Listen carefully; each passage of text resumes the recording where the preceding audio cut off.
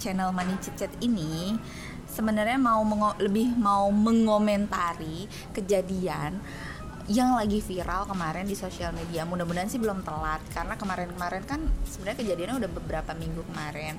Yang lo tau kan, seseorang yang mengaku sebagai anak UI, dan gue kepo itu siapa.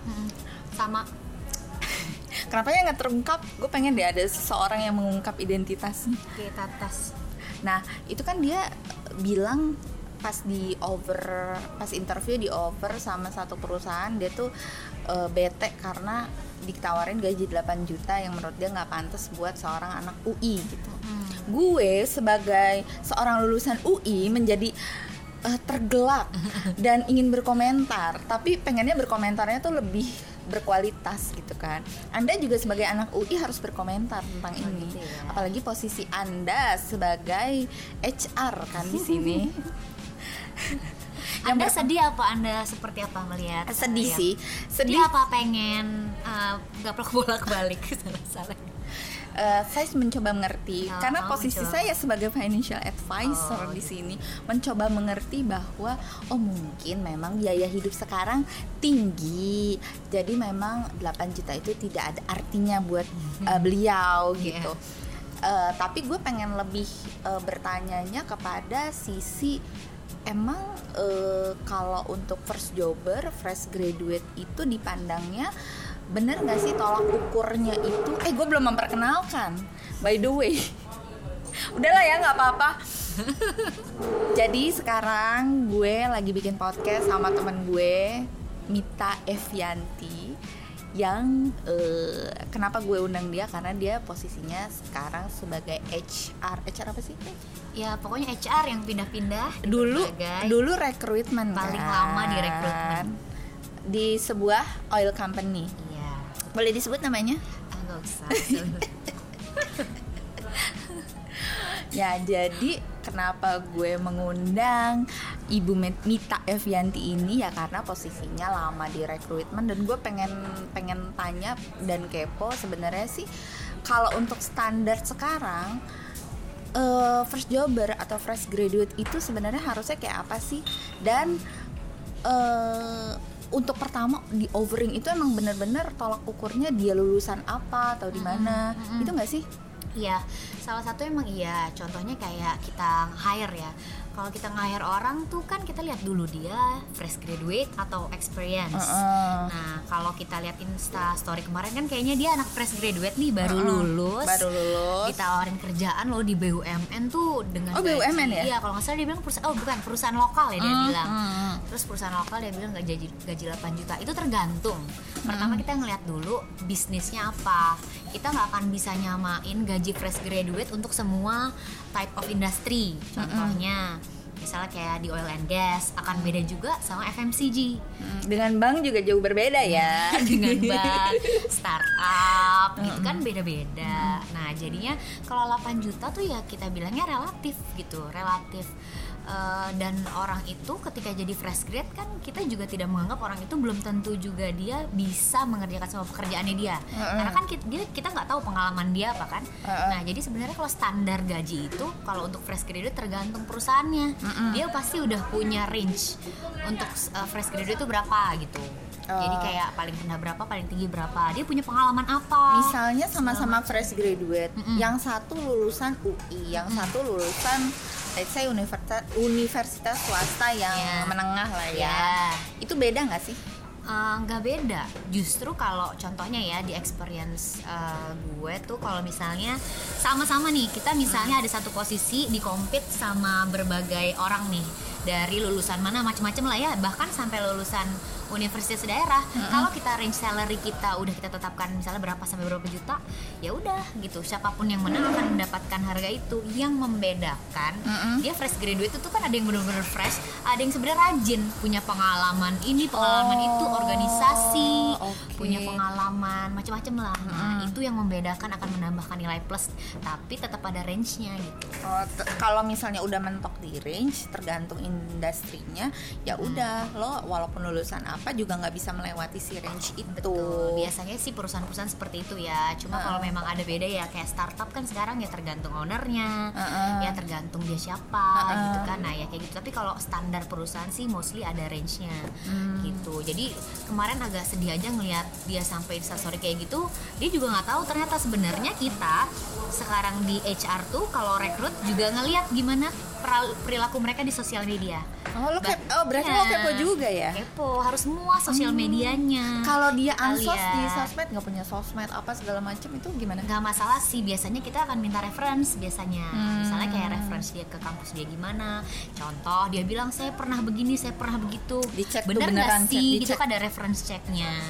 Nah kayak contohnya kalau sekarang tuh kayak di perusahaan sekarang tuh ada reference check, ngecek dia di sosial media. Minimal nggak ada yang negatif deh gitu. Kalau misalnya udah ada yang negatif kayak gitu kan, udah gitu udah multiple kan, viral segala macam. Wah itu jadi kita pernah ada case yang dia ada tukang es doger di sampingnya. Ini ngopi apa di es doger ya ngomong-ngomong. Padahal udah sengaja cari tempat yang sepi. Iya kurang sepi, mungkin kita harus di kuburan.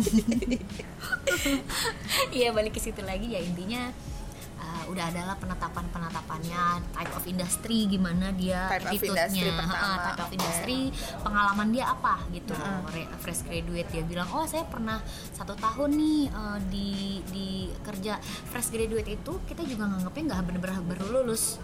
Contohnya di perusahaan yang sebelumnya fresh graduate itu dianggap sampai 3 tahun. Oh 3 tahun itu masih dianggap fresh graduate? Karena kita belum menentukan bahwa orang yang 3 tahun itu apakah udah benar-benar bisa mengerjakan pekerjaan itu.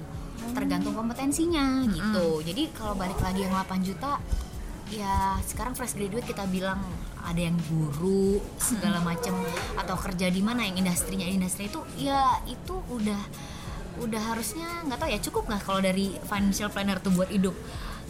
Kalau dari sisi konsep financial planning, gaji cukup atau enggak itu nggak bergantung sama gaji.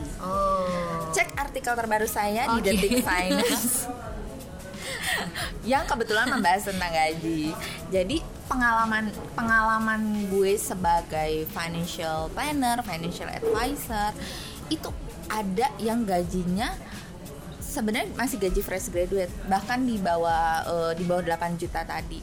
Tapi dia udah bisa punya aset banyak tuh maksudnya yang utama dia sudah bisa mencicil rumahnya, dia sudah bisa pelan-pelan mulai melunasi mobilnya gitu, yang punya aset, punya tabungan, punya dana darurat. Tapi ada juga yang case-nya gajinya ratusan juta bahkan sama sekali nggak punya aset. Jadi gimana dia ngelola aja ya sebenarnya. Jadi benar-benar gaji itu bukan satu tolak ukur utama di mana orang tuh bisa sukses secara finansial sih. Bisa cukup lah. Oke. Bisa cukup. Yang paling utama dari semua itu sebenarnya balik lagi ke kontrol diri, ke awareness terhadap si money-nya itu. Lo bisa ngukur diri sebenarnya. Nah, yang paling penting step pertamanya sih harus benerin cash flow dulu. Lo tuh harus bener-bener tahu kebutuhan hidup lo sebulan tuh berapa yang utama, yang buat makan, yang buat ongkos, bukan yang buat ngopi dulu. Walaupun kita sedang mengopi, bukan yang buat ngopi dulu, bukan buat gym dulu, atau bukan buat rokok dulu, tapi yang sumber-sumber utama tuh apa dulu, lo harus penuhin dulu gitu. Ya kalau misalnya tolak ukurnya 8 juta itu tidak cukup karena misalnya lo nggak bisa nge-gym, lo nggak bisa belanja di Zara setiap bulan, ya itu bukan nggak cukup ya sebenarnya. Karena itu kan kayak sekunder gitu, tapi beda ya sama pemikiran anak zaman dulu. Iya sih. Karena sebenarnya banyak juga orang yang gajinya di bawah itu tapi dia bisa ngelola uangnya juga, asetnya ada, bisa nabung ya, tergantung orangnya. Dan kayak dia bilangnya gaji 8 juta gini, gaji itu apa? Apakah komponennya kan banyak nih, ada base salary, gaji pokok, ada tunjangan-tunjangan biasanya kalau di perusahaan tuh kan ada tunjangan-tunjangan ya. Sebenarnya dia juga mungkin nggak tahu juga itu hal itu mungkin komponen yang disetahunkan. Gajinya segitu tapi bonusnya banyak, benefit kesehatan, dana pensiun, lalalala gitu. Itu kan mempengaruhi. Jadi kalau misalnya per bulan itu dianggapnya kayak cash aja ya, berarti ya, cash aja. Tapi yang dia bilang benefit. Di viral itu 8 juta gaji itu apakah gaji atau kita menyebutnya cash yang diterima dalam sebulan udah termasuk komponen apa? Biasanya ada tunjangan transport, tunjangan makan misalnya, tunjangan posisi. Ya itu tergantung dari perusahaan masing-masing. Tapi yang jelas ya dia juga mungkin belum mengerti konsep itu gitu. Kayak setahun kan bisa berapa gitu. Jadi biasanya harusnya kayak anak-anak fresh graduate nanya, "Oh ya Mbak, ini gaji aja apa tunjangan?" Tips nih, tips. Gitu. Jadi gimana sih ini gaji aja, terus habis itu tunjangannya berapa tiap bulan, terus apa yang didapatkan dalam setahun, misalnya biasanya bonus berapa kali, terus ada apa insentif segala macam. Nah itu sebaiknya ketika kita dikasih job offer itu ditanyakan. Cuma memang bedanya experience sama fresh graduate, level of negotiationnya akan lebih tinggi orang experience, itu pasti. Jadi seharusnya yang fresh graduate ya namanya juga kita ngambil fresh ya, maksudnya dari belajar apa, belum tentu yang dipelajari di kampus sebenarnya diaplikasikan gitu loh pekerjaannya dia. Nah, dan belum tentu dia pintar belajar, itu dia pintar bekerja, bersosialisasi, attitude gitu. Karena kita banyak juga melihat kayak kalau interview, assessment kita tuh nggak cuma dia pintar atau enggak, gimana dia berkolaborasi sama orang, gimana dia mengerjakan project, dia egois apa enggak sih, dia bisa nggak sih berkolaborasi. Itu kelihatan ya pas. Kelihatan. Jadi dari assessment, misalnya assessment dari interview namanya deep interview. Bahkan juga sama tes psikologi akan kelihatan orangnya gimana. Kita bisa dapetin nih contohnya. Engineer pinter banget, nilainya pinter banget, IP-nya hampir 4 secara akademis. Tapi ketika kita cek behavior, contoh misalnya kayak gimana pengalaman kamu gini, saya tuh ngerjain gini, padahal kita tahu nggak mungkin kamu doang yang ngerjain. Nggak boleh kalau misalnya kayak saya kalau mengerjakan tugas ini nggak boleh ya? Nggak apa-apa, asal misalnya dia bilang dia lagi project bersama teman misalnya berlima ngerjainnya, dia kayaknya mengklaim project itu on behalf of diri dia, padahal kan ngerjainnya rame-rame ya. Harusnya tinggal disebutkan aja role dia tuh apa sih sebenarnya gitu. Kayak contohnya waktu itu saya mengerjakan bagian ini gitu, ya nggak mungkin lah. Jadi kita lihat nah biasanya itu secara alam yang kita tidak sadari, alam bawah sadarnya itu yang akan keluar sendiri ya. Iya, itu ada teknik interviewnya, itu bahkan ada sertifikasinya kalau buat ngecek interview. Luar biasa.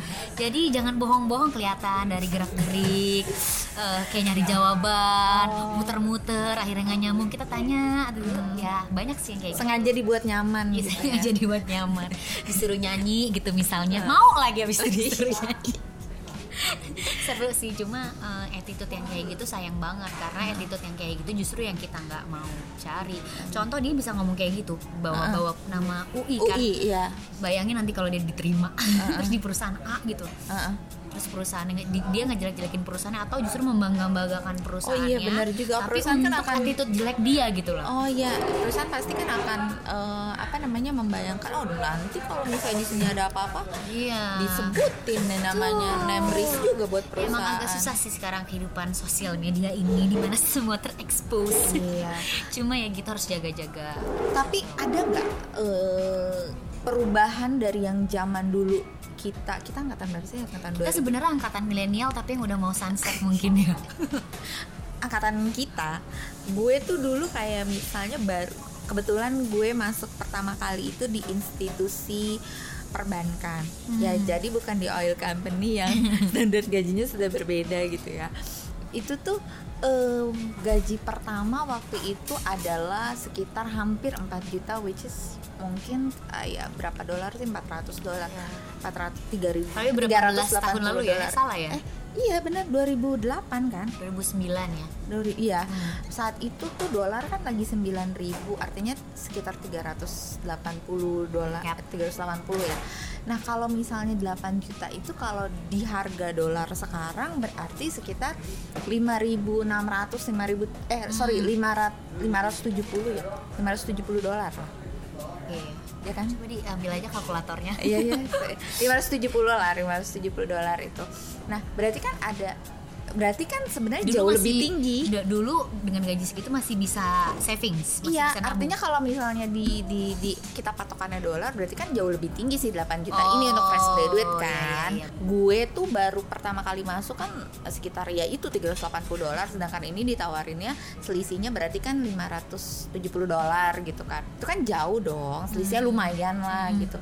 Apakah standar gaji sekarang itu emang sudah berbeda? Apakah memang pendapatan per kapita kita emang jauh lebih besar dari dulu apa gimana sih? Karena memang banyak klien gue nih yang beberapa bulan ini banyak yang anak muda, banyak yang milenial, banyak yang first jobber sebenarnya. Gajinya tuh udah luar biasa banget, udah double digit dengan usia yang baru banget lulus gitu. Gue jadi amazed gitu. Cashnya ya, kita ngomong cashnya ya. Oke. Berubah ya. Sebenarnya kita berarti ngomongin komponen ya. Kalau misalnya kita ngomongin besaran, ya kita harus ngitungin inflasi, kita harus ngikutin juga di market kita kayak apa gitu. Nah, tiap tahun kalau kayak total remuneration gitulah, compensation and benefit tuh pasti ngakuin survei, di compare antar industri. Jadi nggak bisa nih, misalnya oil and gas di compare sama perbankan, dia perbankan dan perbankan. Oil and gas kasta 1, kasta 2, kasta 3. FMCG, warehousing yang mungkin kan beda-beda kan. Iya benar. Terus apakah dia multinasional kita atau juga nggak tahu dia tuh di interviewnya sama perusahaan apa gitu. Jadi kayak 8 juta di perusahaan lokal tuh apa komponennya ya, dan itu ya tuh udah termasuk bagus untuk fresh graduate lah ibaratnya gitu. Cuma ya itu lagi lah, kalau berubah ya berubah pasti. Bedanya yang dulu sama sekarang ketara banget. Sejak ada startup gitu mereka prefer cash. Gede di cash. Tapi komponen pesangon, kayak contohnya tabel besar nanti tua gimana, benefit kesehatannya, kayak contohnya aku tanya-tanya ya, memang banyak ya startup yang ngasih cash. Adek gue juga di startup soalnya, dia dikasih cash gede. Tapi kita lihat dulu gimana benefit kesehatannya, benefit nanti dia pesangonnya. Jadi memang anak muda sekarang milenial tuh lebih prefer value cash sekarang, gitu. Which is bener sih sekarang mungkin ya, zaman sekarang tuh butuh apa-apa.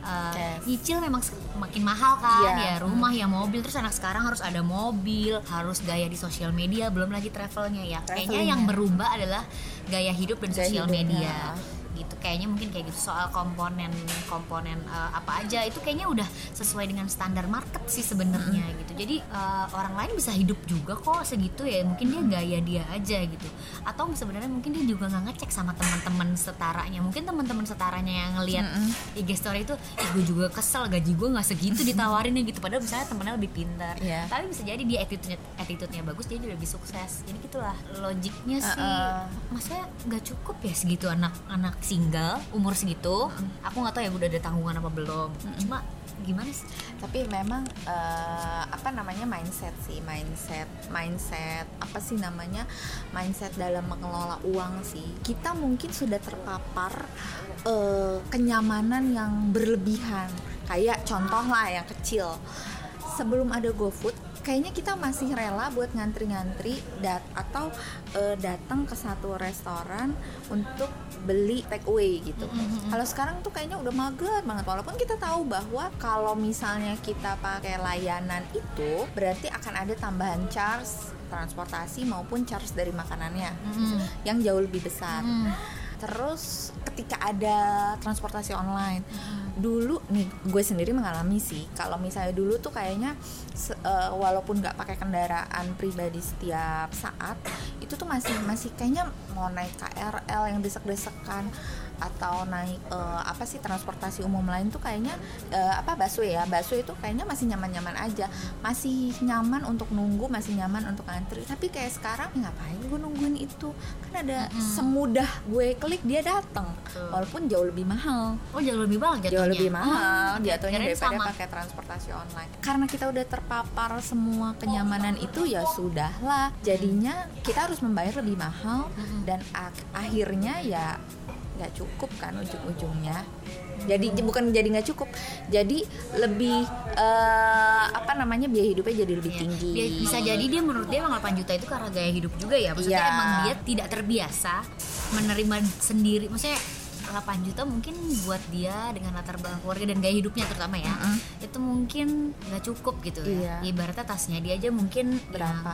Karena gitu. dulu mah kita nggak ada gitu harus kayak gitu ya zaman kita dulu. Iya, soalnya kayak dulu tuh kayaknya nggak termention gitu branded apa. Beda sama sekarang. Kalau sekarang tuh lo lihat ya di tayangan YouTube aja kan yang kayaknya konten yang kayak berapa harga outfit lo tuh kayak di mana-mana kan. Itu di kampus apa segala macam. Dulu waktu kita kuliah kayak bodo amat lu mau pakai karung goni apa segala macam. Kayaknya sekarang tuh kayaknya anak-anak baru lulus aja udah banyak yang pakai LV loh. Banyak banget. Jadi kayak ya emang kalau dengan kehidupan kayak gitu gimana 8 juta cukup. Kalau dia pakai LV belum lagi nongkrongnya, belum lagi makannya, belum lagi travelingnya. Nah itu gitu. sih. Terus ada juga ya kalau traveling bahkan pakai kartu kredit kayak gitu. Pay later. Kalau dulu kan lo harus effort dulu untuk menjadi bankable dengan memakai, akhirnya didapat kartu kredit kan. Kalau sekarang tuh siapapun lo nggak punya gaji atau enggak bisa pay later. Tapi impactnya belum tentu juga bisa kita bayar dong. Maksudnya ya iya. Karena kalau lebih besar pasak dari tiang. Iya, maksudnya emang karena senyaman itu kita dimanjain, jadi kita tuh jadi terlalu terbuai. Bahkan buat hal yang jelas-jelas lo harus bayar utang lo. Kalau lo pinjem ini, lo dikasih kemudahan, tapi konsekuensinya lo harus bayar. Itu aja nggak kebayang konsekuensinya sama lo, padahal itu di depan mata. Iya. Gitu. Yes. Itu gila sih menurut gue. Makanya mudah banget hidup, tapi semakin mudah juga ngeluarin duit ya. Iya. That's why anak-anak muda ya terutama yang dulu nggak ngerasain susah tuh jadi kayak 8 juta kayaknya kecil banget, sedangkan kita nggak ngerti banget karena kebanyakan Indonesia itu kan secara demografi sebenarnya diuntungkan karena katanya angkatan mudanya banyak. Terus kelas menengahnya tuh katanya salah satu yang terbesar di dunia. Yang seharusnya kelas menengah ini kan sebenarnya karena bisa mendorong konsumsi, jadi bisa meningkatkan perekonomian Indonesia. Tapi jatuhnya karena mendorong konsumsi, kok jadi konsumtif semua ya?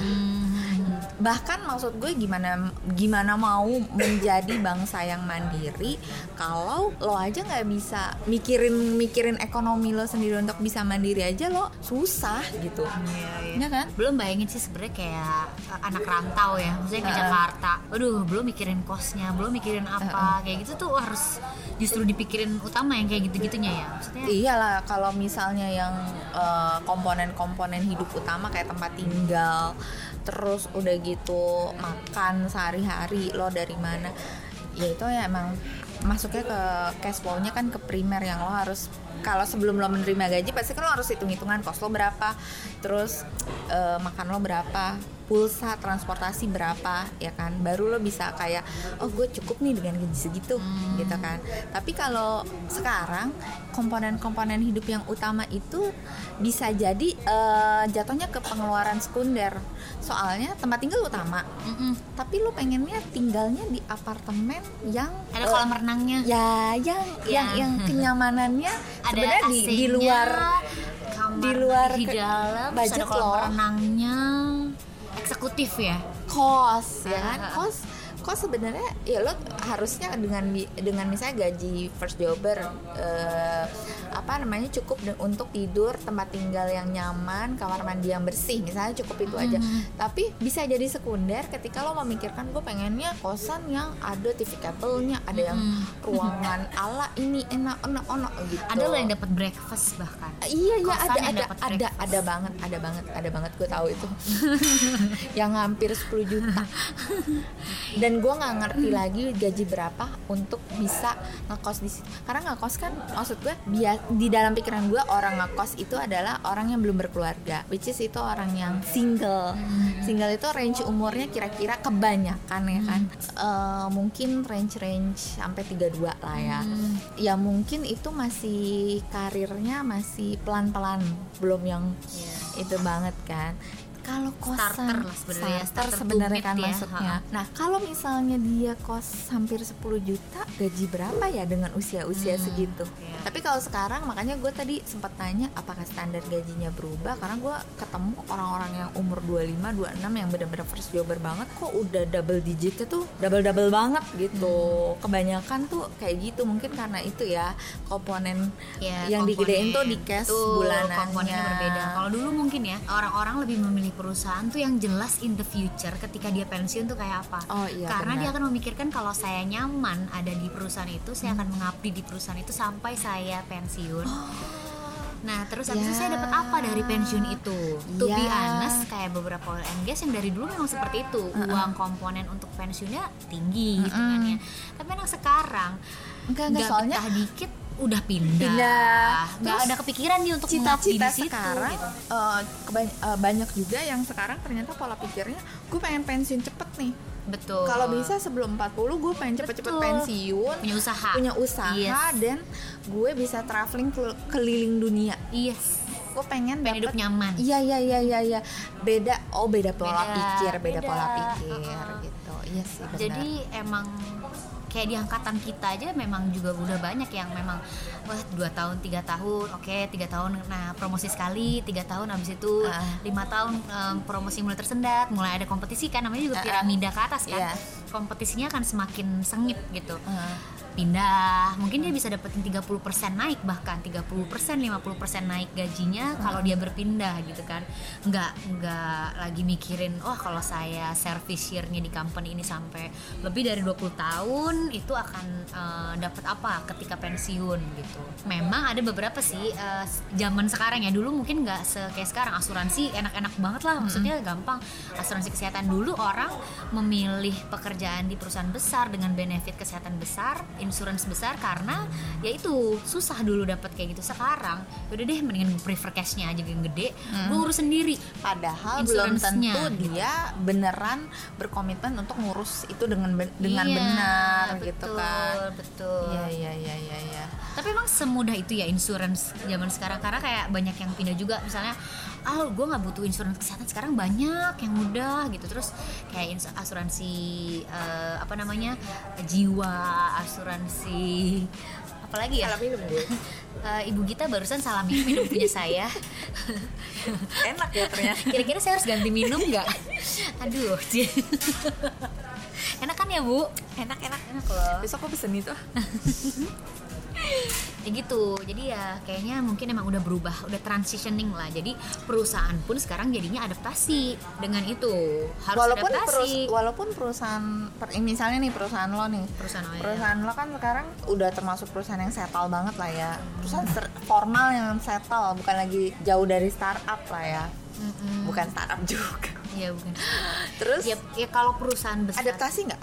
Ya pasti adaptasi dengan pola pikir milenial. Itu bisa jadi nggak harus dari komponen gaji ya. Misalnya komponen gaji segala macam itu kan harus dipikirkan marketnya gimana, kesesuaian dengan industrinya gimana. Ada juga pemikiran serikat pekerja misalnya kayak gitu harus dipikirin, nggak semudah itu. Tapi budaya bekerja yang memang dirubah. Misalnya kayak kalau dulu kan kita misalnya kayak ngomong ke atasan tuh kayaknya takut ya zaman dulu kayak benar. Beda banget gitu. Sekarang tuh mulai terbuka, apa-apa lebih teknologi.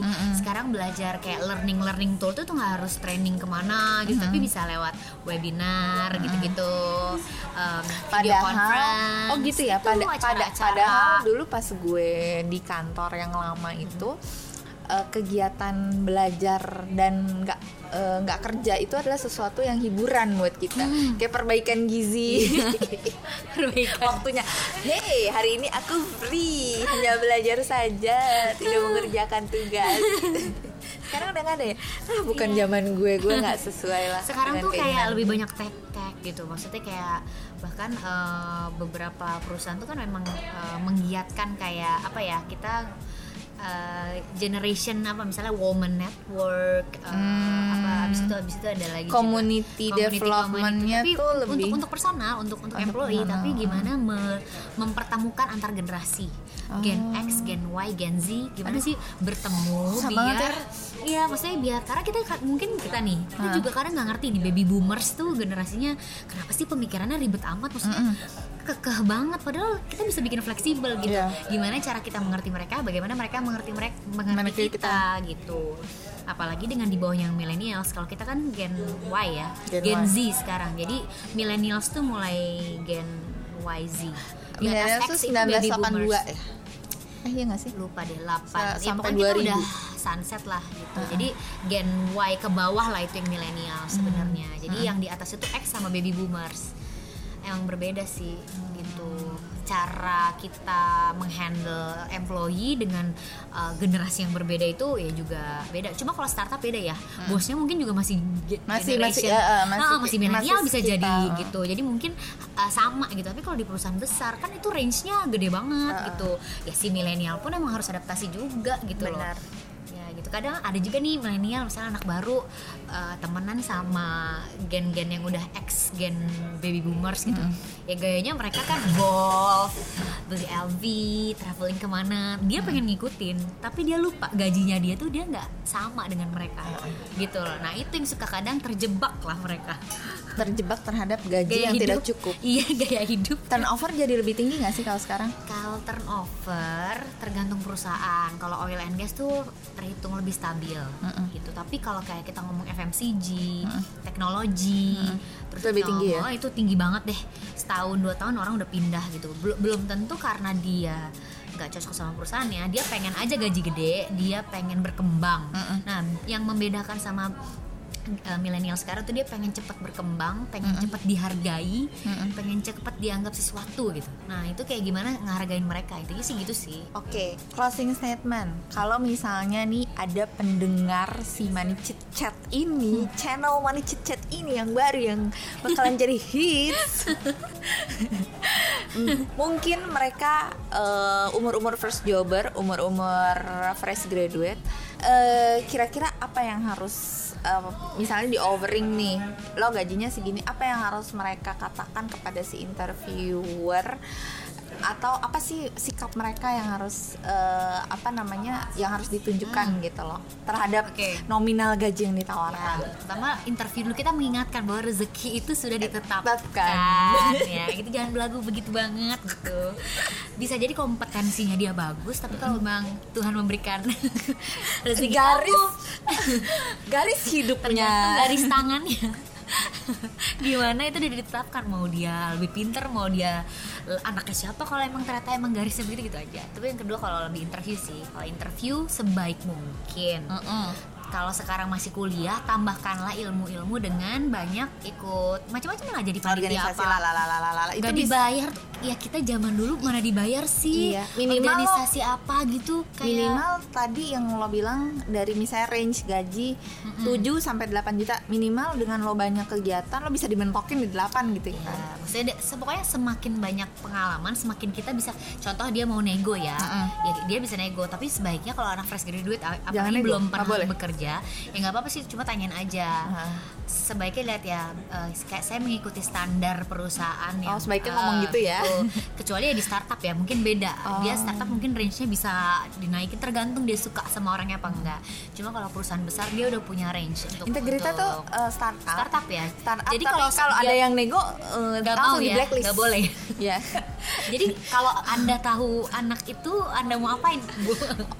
Kalau saya udah langsung blacklist pokoknya Anda nawar sedikit udah nggak masuk itu terus ya udah paling interview itu job offer kalau dapat udah akhirnya lulus interview dapat job offernya tanya komponen gajinya itu penting sih komponen gaji itu penting mah terus gross atau net terus habis itu kalau disetahunkan jadi berapa nih saya dapat komponen selain itu apa aja benefit kayak bonus benefit in kind tuh apa lagi benefit in kind misalnya kesehatan atau fasilitas gym segala kayak gitu-gitu daripada lo nge-gym keluar 2-3 juta sebulan mendingan di sini. Iya, kayak gitu.